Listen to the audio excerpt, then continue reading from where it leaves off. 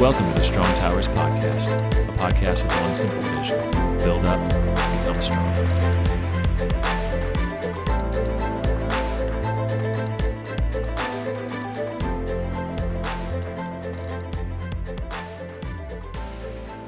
Welcome back to another Strong Towers Podcast. This is John Ackerman alongside Tom Edwards and Mike Lara, and we wanted to take this next segment and just sort of reflect back on the last two conversations, the last two episodes that we had, one long conversation with our friend Kyle, reflecting back on this topic of fear and all the different ways that those conversations played out. And one of the things that we've really enjoyed, so far over the course of season one and now even into season two, just the conversations that we get to have with people, and we're never entirely sure where it's going to go. And I think without exception, it's always gone better than we could have expected, and things have come out that we just could not have planned for. Yeah. So I kind of want to just, throw it around the horn real quick. What were some of the impressions or takeaways sort of just in the moment? And Mike in particular, we kind of sprung Kyle on you. I've known Kyle for a few years. Tom's interacted with him a few times over the years. But he was kind of an unknown for you. And by kind of, I mean completely. Yeah, for sure. Walking into the house, that was the first time you guys had ever met.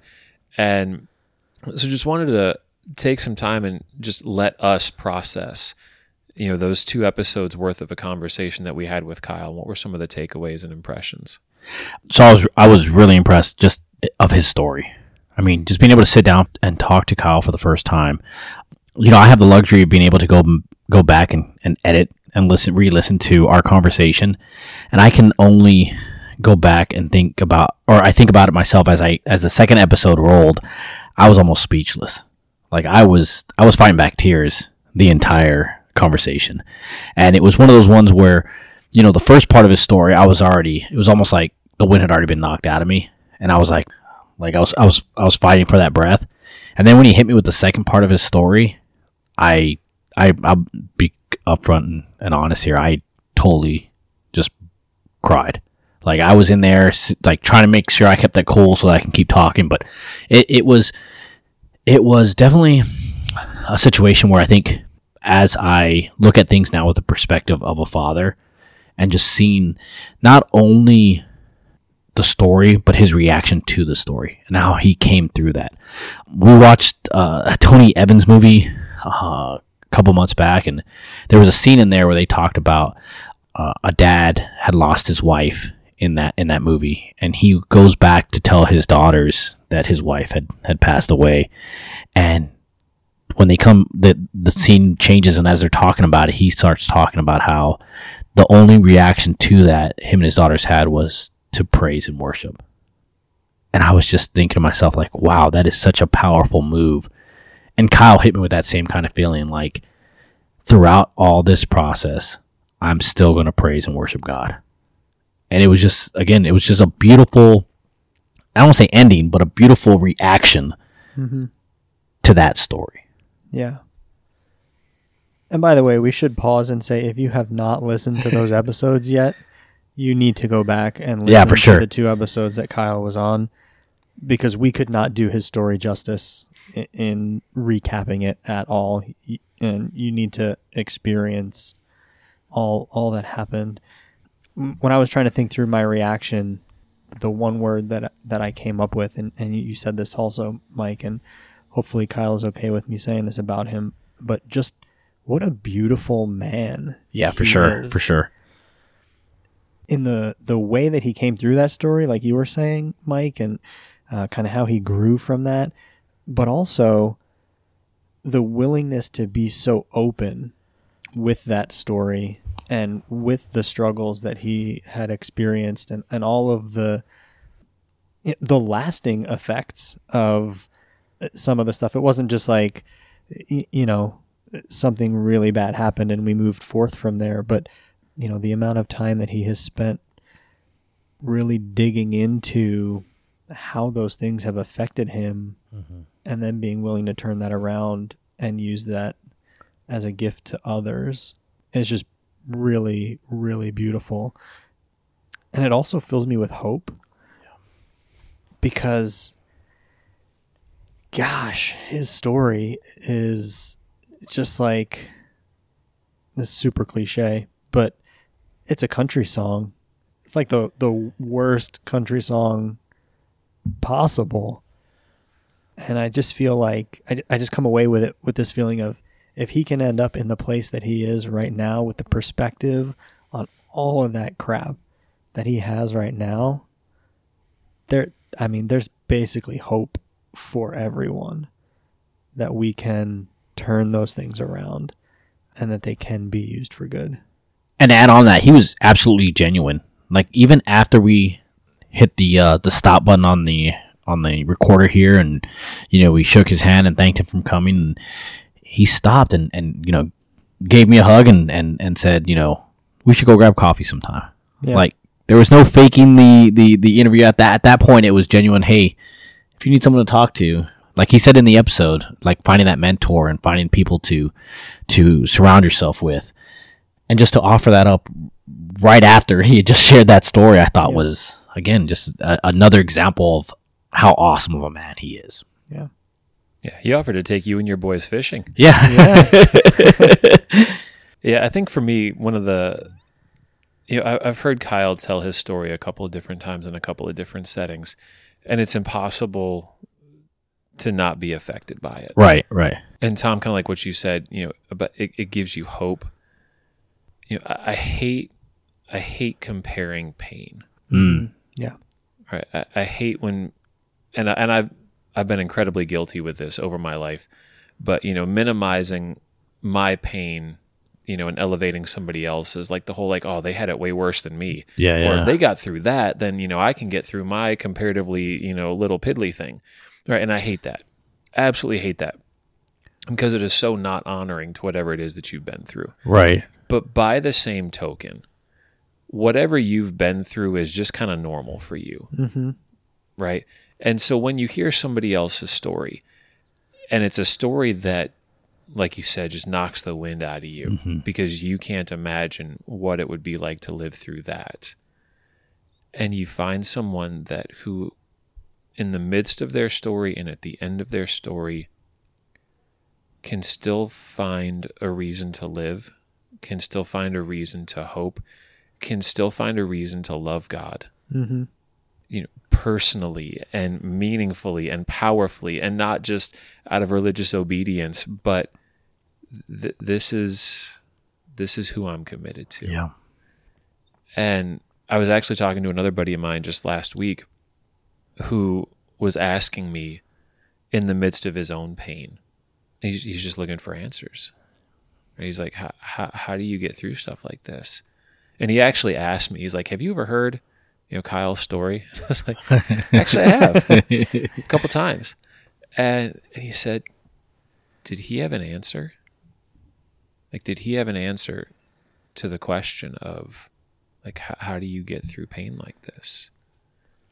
And it was just such an amazing moment of, just the humanity of, because we're all looking for that answer, right? Right. How do I have hope in the midst of all of this? And it was so funny because I was still kind of in the midst of processing the conversation we had just had with Kyle, and some of the pain that I was in for myself, and it was like the only words that came to mind were, he has his answer, and the fact that he has his answer gives me hope. Yeah. Well, and I think that hits on something really important that we shouldn't just gloss over too, is that it is super personal, right? Yes, Kyle found his answer, and he came to terms with all of the stuff that had gone on in his life, and the pain and the fear and all of those things. And we have to do the same. And so Kyle's answer can't be our answer. There are things that Kyle did along the way that we can look to as kind of road signs, possibly. But there's a journey that each of us has to go on as a part of our unique story and healing process. And we've kind of touched on that before, and not to, turn it from a somber moment, but we talk about, City Slickers and Curly's one thing, right? I mean, yes, there's an answer, and my answer is not the same as your answer, right? And it's I think the thing that I take away from that is that there is an answer out there, and that discovery and that journey is needed in order to discover that. So it's good to know that through the midst of that, for lack of a better term, but God shows up, right, and provides that to you. So, yeah. And that was kind of what we were getting at with the last episode, right? No human heart can withstand that amount of pain, right, regardless of how it's being inflicted. And so everybody turns to something. Yeah. And most of the time, the thing that we turn to numb the pain, dull the pain, try to make the pain go away, doesn't cut it. And so we end up coming back to the same thing over and over again in the hopes that this time somehow miraculously it might work. Or we keep trying new and different things in the hopes that finally one of them might work where all the rest have failed. And we were talking about how a lot of that was being driven by fear, right? That out of the fear of experiencing that pain again or continuing to experience that pain, right, we oftentimes go towards the opposite. Right. And so if it was fear of death, then you push towards controlling life and health and diet and exercise and things like that. And if it's, fear of the unknown, then you push towards like, I have to know everything. I have to be completely aware, completely in control. Right. Whatever the case is. And so as we were, trying to just process through the 2 episodes worth of our conversation with Kyle, I think that was one of the places where, just for our own sake and nothing else, but maybe just to add a little more context or a little more clarity to that point, I think one of the places that we wanted to go with this was, are we even aware of where we're actually hurting?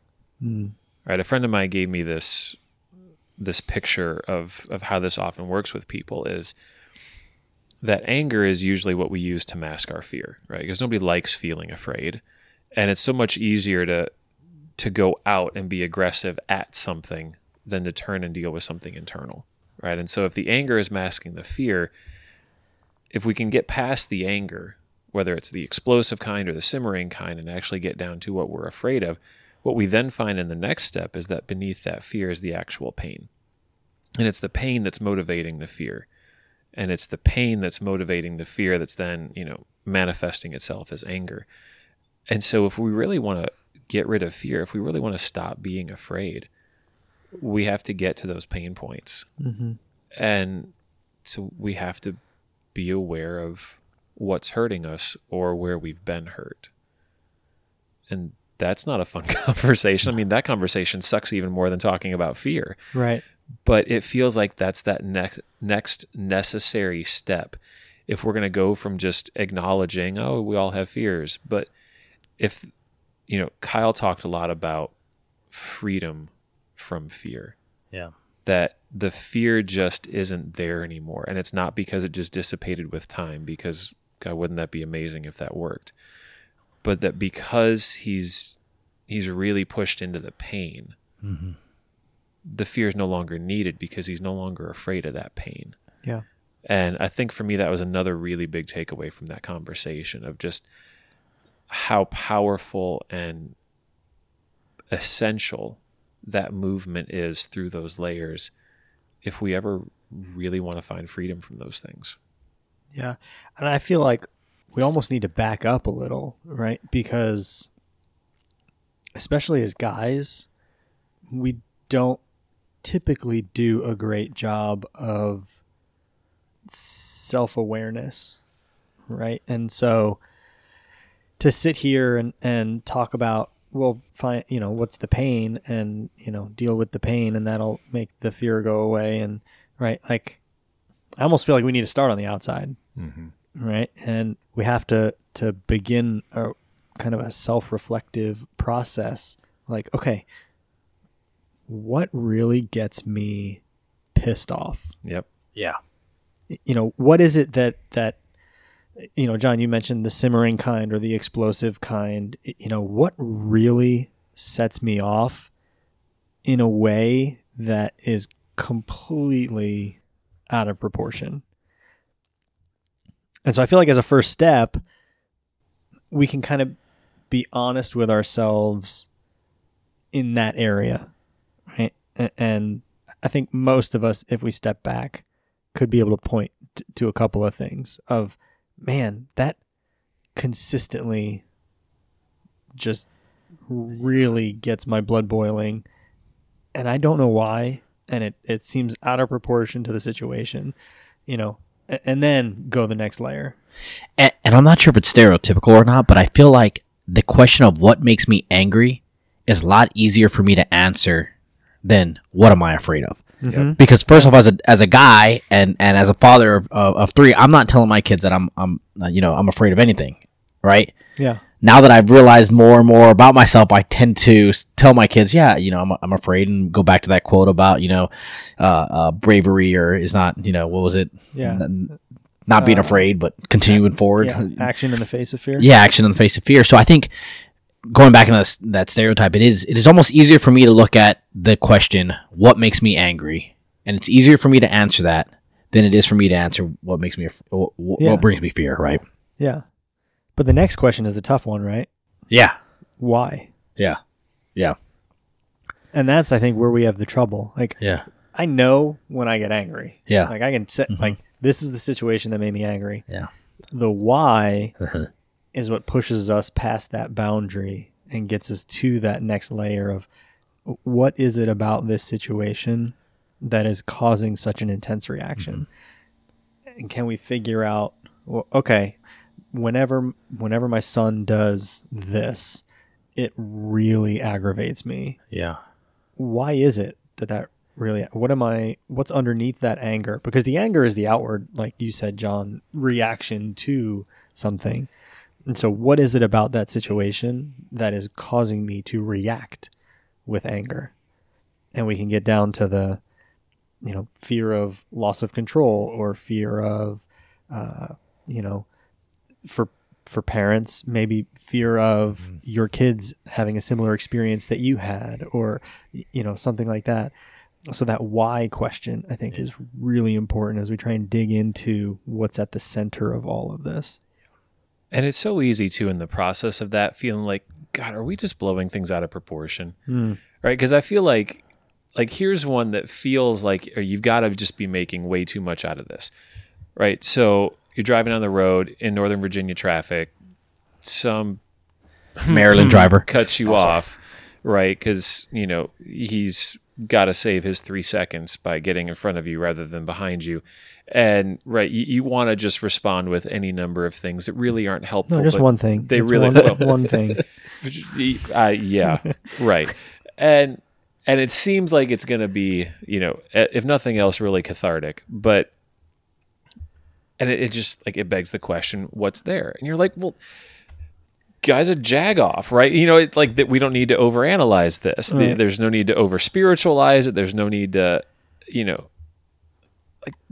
he's just a jerk and I'm justified. But then, beginning to think through why does this tick me off so much? And is it the loss of control, right? I had my morning going just the way that I thought. I had my spacing with the car, and some guy now has to mess with my flow and make me do things that I wasn't planning on doing. Is it is there any justice in the world? Do bad people, right? And it's not like they're probably a bad person, but they may be. I mean, especially if you do stuff like that. Do bad people ever get their comeuppance, or am I just going to be taken advantage of? Right? And you start to where did that thought come from? Am I just going to be taken? I bet that one goes back a ways, does it? And you can start to realize that seemingly benign situations really do set you off from deeper places, older places, things that went back a ways, and that it's just become so normal ever since. Yeah. But again, at the same time, you're wrestling with this inner tension of, all right, seriously, dude just cut me off. I'm going to flip him off or lay on the horn, and I'm going to move on with my day. And by tomorrow, I won't remember this. Yeah. But tomorrow when it happens again, and the day after when it happens again, or, the thing with your kid, or the thing with the colleague at work, or somebody just calls you out for the umpteenth time. You're like, that's it. I've had it. And you start flipping over filing cabinets. What's that thing? Yeah. Here's what I love about that example, John, is I feel like there is a universality in the way that we react to being cut off in traffic. Like, I don't feel like anybody's like, thank you, right. you know. I saved that spot just for you. Right. But I bet there are just about as many reasons for that reaction as there are people. Yep. And so that goes back to the personal piece of this, of what is it that's triggering that in me? Yeah. And it's not going to be the same probably in me as it is for you, you know, and the going back and finding those lies, for lack of a better word, that we're buying into at that moment. It's going to be different for everybody. And then we get to ask the why question again, right? Oh, maybe it is, you know, do bad people ever get what's coming to them kind of ennui, right? But then why? Right. Yeah. If that's what I'm afraid of, that guy is never going to get his, why? And so we go that one level deeper of where is that coming from to get at the pain in the middle. Yep. And let's be honest, that could open up so many other doors, right? That one question of why can open up so many other doors that where you're like, whoa, I only had one door I was dealing with, one thing that was setting me off. And now that I've answered that why question, I might have, 3 or 4 more questions that stem from that, right? Yeah. But I think the ultimate journey, as John kind of said, was looking for the freedom from that, right? To being able to say, hey, I've worked through that. Well, it's a different approach. Right. Right? There's, I think, kind of where most of us end up hanging out is, man, it really pisses me off when people cut me off in traffic, and I should do a better job of managing the way that I react to that. Yeah. And not let it affect me so much, or really want to flip the guy off, but I'm not going to actually do that. And so we do more managing than we do assessing and trying to get to the bottom of it. Letting it build inside. Yeah. I think Kyle said something when we were going over his story about not having the right answer or something, but like I forget how he said it, but like getting angry with your wife because you don't know how to deal with a certain situation. Mm-hmm. And if I'm being honest, that's one of the things that I've struggled with is, as you know, and I've talked about it, quite a few times on the podcast, is as I try to continue to be a good dad, right? Quote unquote good dad.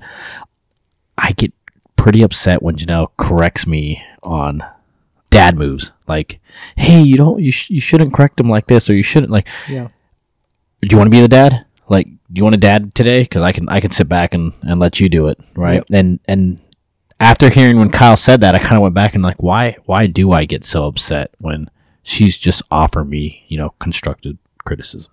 Like, she's just trying to help me be a better dad. Right. But in the moment, I get upset. Yeah. And it's that I'm going back now and looking at it and saying, all right, why am I getting upset? Why am I getting angry at this moment? Am I feeling challenged of my ability to be a dad? Probably, right? Part of it has to be with like, this is what I'm striving to be, I don't want to say good at, but this is, something that I put a lot of pride in, and to tell me that I'm not doing it good enough does upset me, right? That leads down so many other paths, but I think it's healthy for us to identify these things, right? Yeah.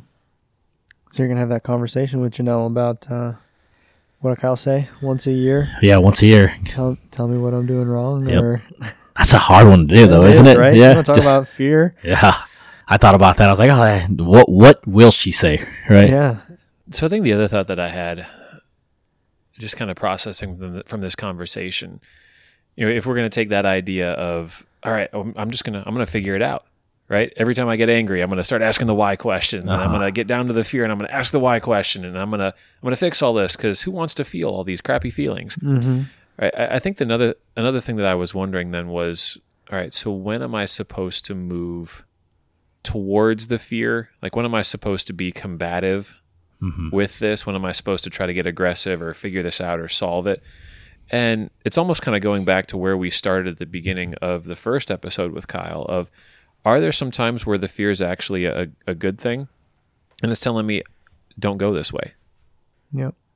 I don't know if I had any insights on that yet, but it just got me thinking of a few things that, everybody's got things that they're nervous about or afraid of, right? Like, I know guys that are afraid of commitment and taking the plunge into marriage. And so they've just kind of played it safe with dating, and have probably even put off engagement because, what if that goes sideways? What if that just blows up? Easier to walk away from 10 years of dating than the actual marital commitment. Or, guys that have really been holding back in business. They've got something they'd love to pursue with passion, something entrepreneurial that they love to just throw their whole heart and soul and bank account into and see where it goes. Right. And they're pulling back from it. And so when is the time to face that fear with its potential underlying questions of why it's there? And when is the fear maybe a good thing that's like, no, you shouldn't go that way because that way is bad. Mm-hmm. I don't know. I think that's at least part of it is, and we'd mentioned this in the first episode a little bit, I think. What is the fear holding you back from? What is it that you are missing out on because of the fear? If and it sounds kind of lame to like do a cost benefit analysis, but by the same token, that kind of seems like it's the right thing of like, what are you missing out on? What's the upside? What's the downside? And kind of weighing that for the entrepreneurship example. Like, there's huge upside in that. If there is something that you're passionate about, that you feel like you're skilled in, that you feel like you are supposed to be bringing to people, and there's downside to it also of taking the risk and stepping out in that. And I don't know that there's like necessarily a tool or a gauge to use in making that analysis, but I think you do have to sort of be mindful at least of the potential benefits versus the potential risks, and if we think about it from like a physical standpoint, if the chances of imminent death are way higher than the excitement that I'm going to have from doing said activity, then probably my fears are founded. And right, But it is hard to balance that out, right? Because I'm like, again, not to turn everything into a process, but we tend to turn things into a process, right? So right now in my mind, I have step 1, identify the anger. Step 2, identify the fear behind the anger. And now step number 3, is this good? Is this good fear or is this bad fear? And it's, if I look at it that way, I'm kind of like, all right, this is again, Mike turning this into a process and getting into my journal and trying to figure out what, but it's needed, right? Yeah, especially in this type of scenario, it's is this fear there to protect me? Is it there to give me the 80s kit reference, warning Michael, like don't do this. I've often used the analogy that, when it comes like the entrepreneurship thing, that I have a real big heart to want to go do some stuff, right? But I also make the reference that my dad's couch really can only fit me and not my wife and my 3 boys anymore. So it's a risk versus reward kind of thing in that scenario, where I say, hey, yes, there is a lot of upside on that, but there's, just much downside to that as well, right? So I think when we look at the fear that is good fear, I think of the things that like you kind of said, Tom, is what is the reward, or what am I trying to achieve, and does it outweigh, I hate to say a gambling thing, but that's what what are you willing to put up? What do you want to, I don't want to say sacrifice, but what are you willing to say, hey, yes, this is, the return is greater than what I'm putting up for it. And oftentimes that's what fear is there, is to protect you from, bed in the house, right? Yeah. And I wonder too, if some of those fears don't just go away because you do that analysis. The entrepreneurship example, which I feel like we're beating mercilessly at this point, but maybe some of those fears aren't all that founded once you start to get into it. Yeah. Maybe stepping out to do a thing and the perceived downside of not having a 9 to 5, you realize we could actually probably float that for a little while, and I could always go back and and get a job if it doesn't take off. And so some of those things maybe go away, and then the ones that don't are the ones that we need to say, okay, is that there because there's something that's not really sitting right in my spirit with this. So callback, episode 1, season 1, for somebody who did make that transition and did step into fear of the unknown, how was that process for you specifically, Tom? Because that was your story, right? We talked about it. We never really, I don't think we ever called it out in the episode as fear. Yeah. But as we're telling this, I'm thinking like, wow, what would I do in that scenario? What would do I know? Wait a minute. Tom did that. So how did that process look like for you? Because there was fear there, right? Yeah, there was, because there was fear of the unknown at the very least. Stepping out of what I had been doing for 13 years and trying to find something new.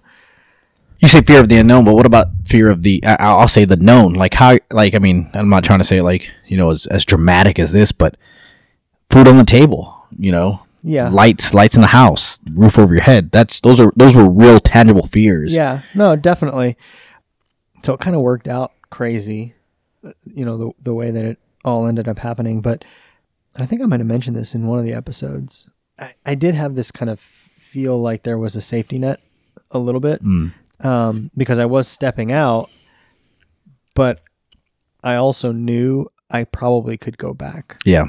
Pretty easily and kind of undo. So a couple of months of, questions and an unknown and we just had sort of decided that we could weather that. And then the upside was huge, because I did feel like at that point that I was being called out to something different, something more, right. And so the potential existed there to be much bigger than just kind of changing the location of where I show up every day to do a job.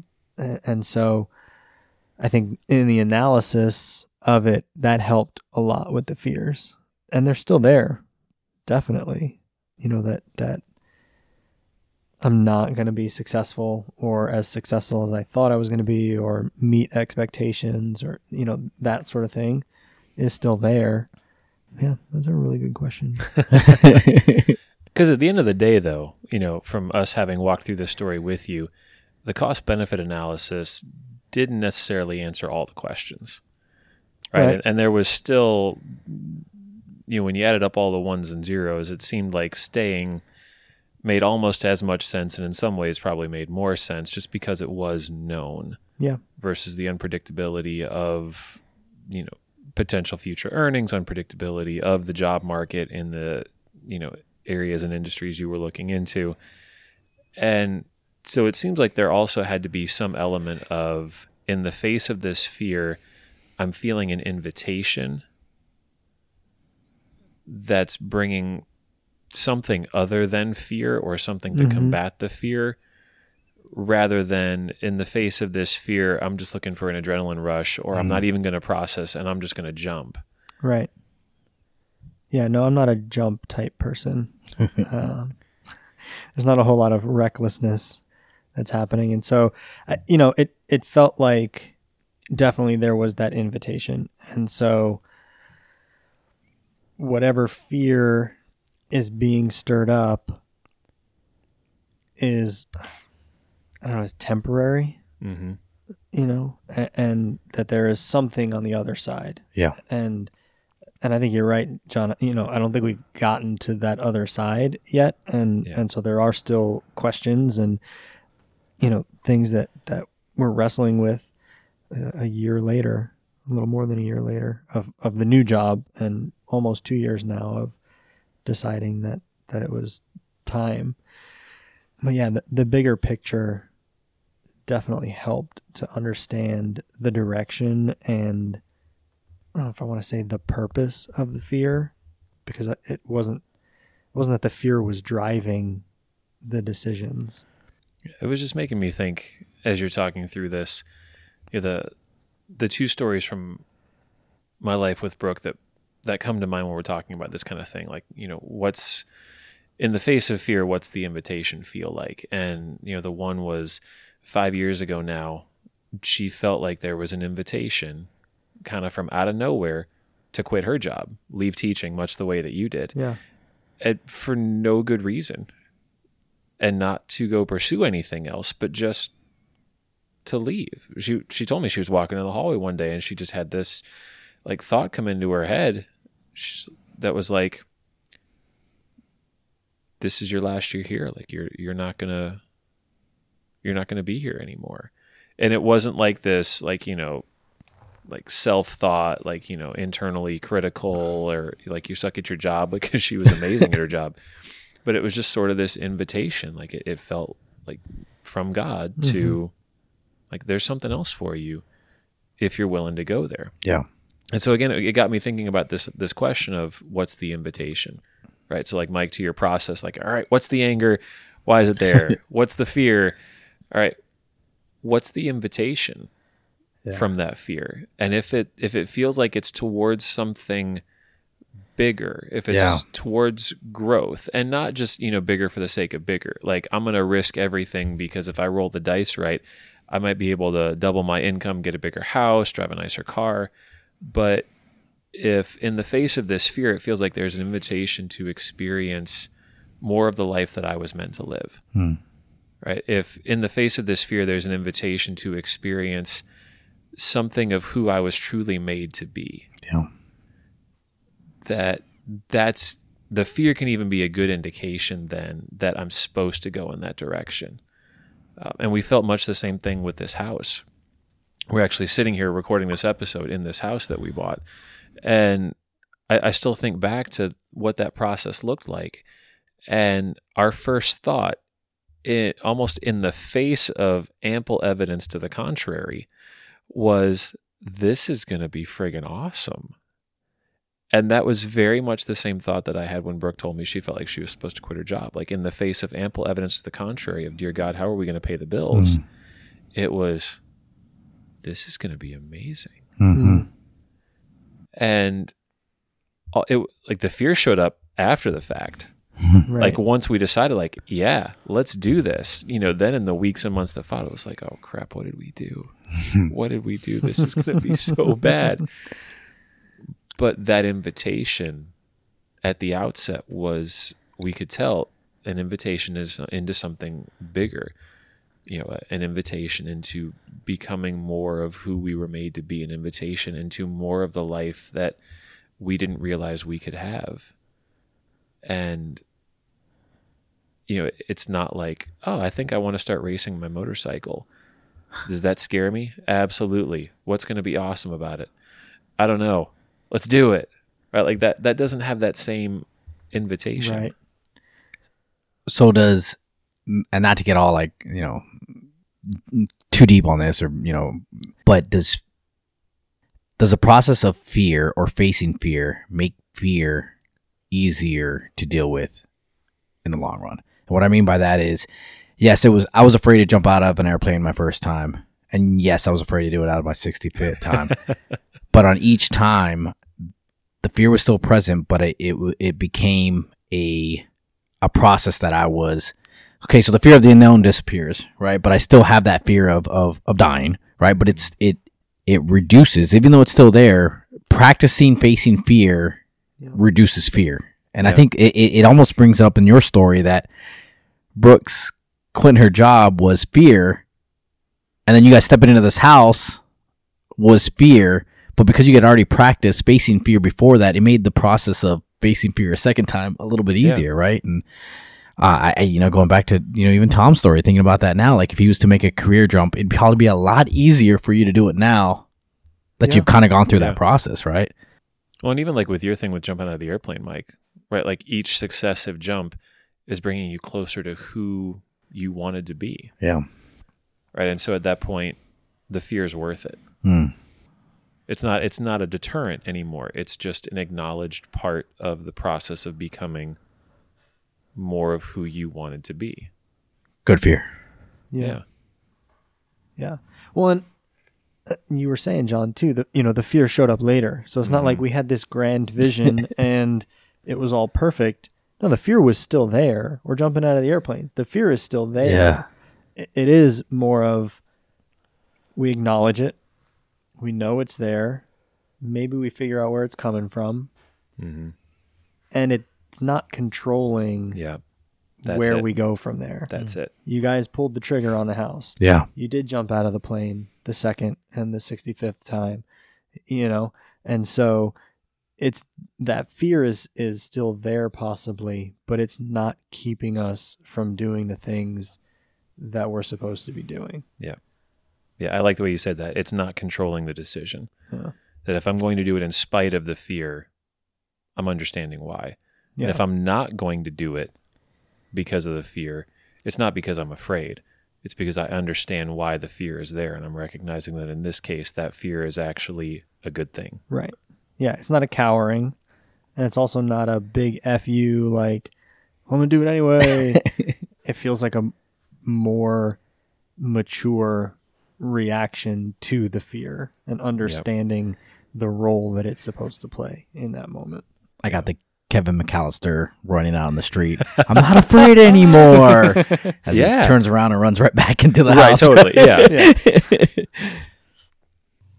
So as is so often the case with these, I don't know that actually went where we thought it was going to go, but that felt pretty good. So I think we're going to call it good on fear for now.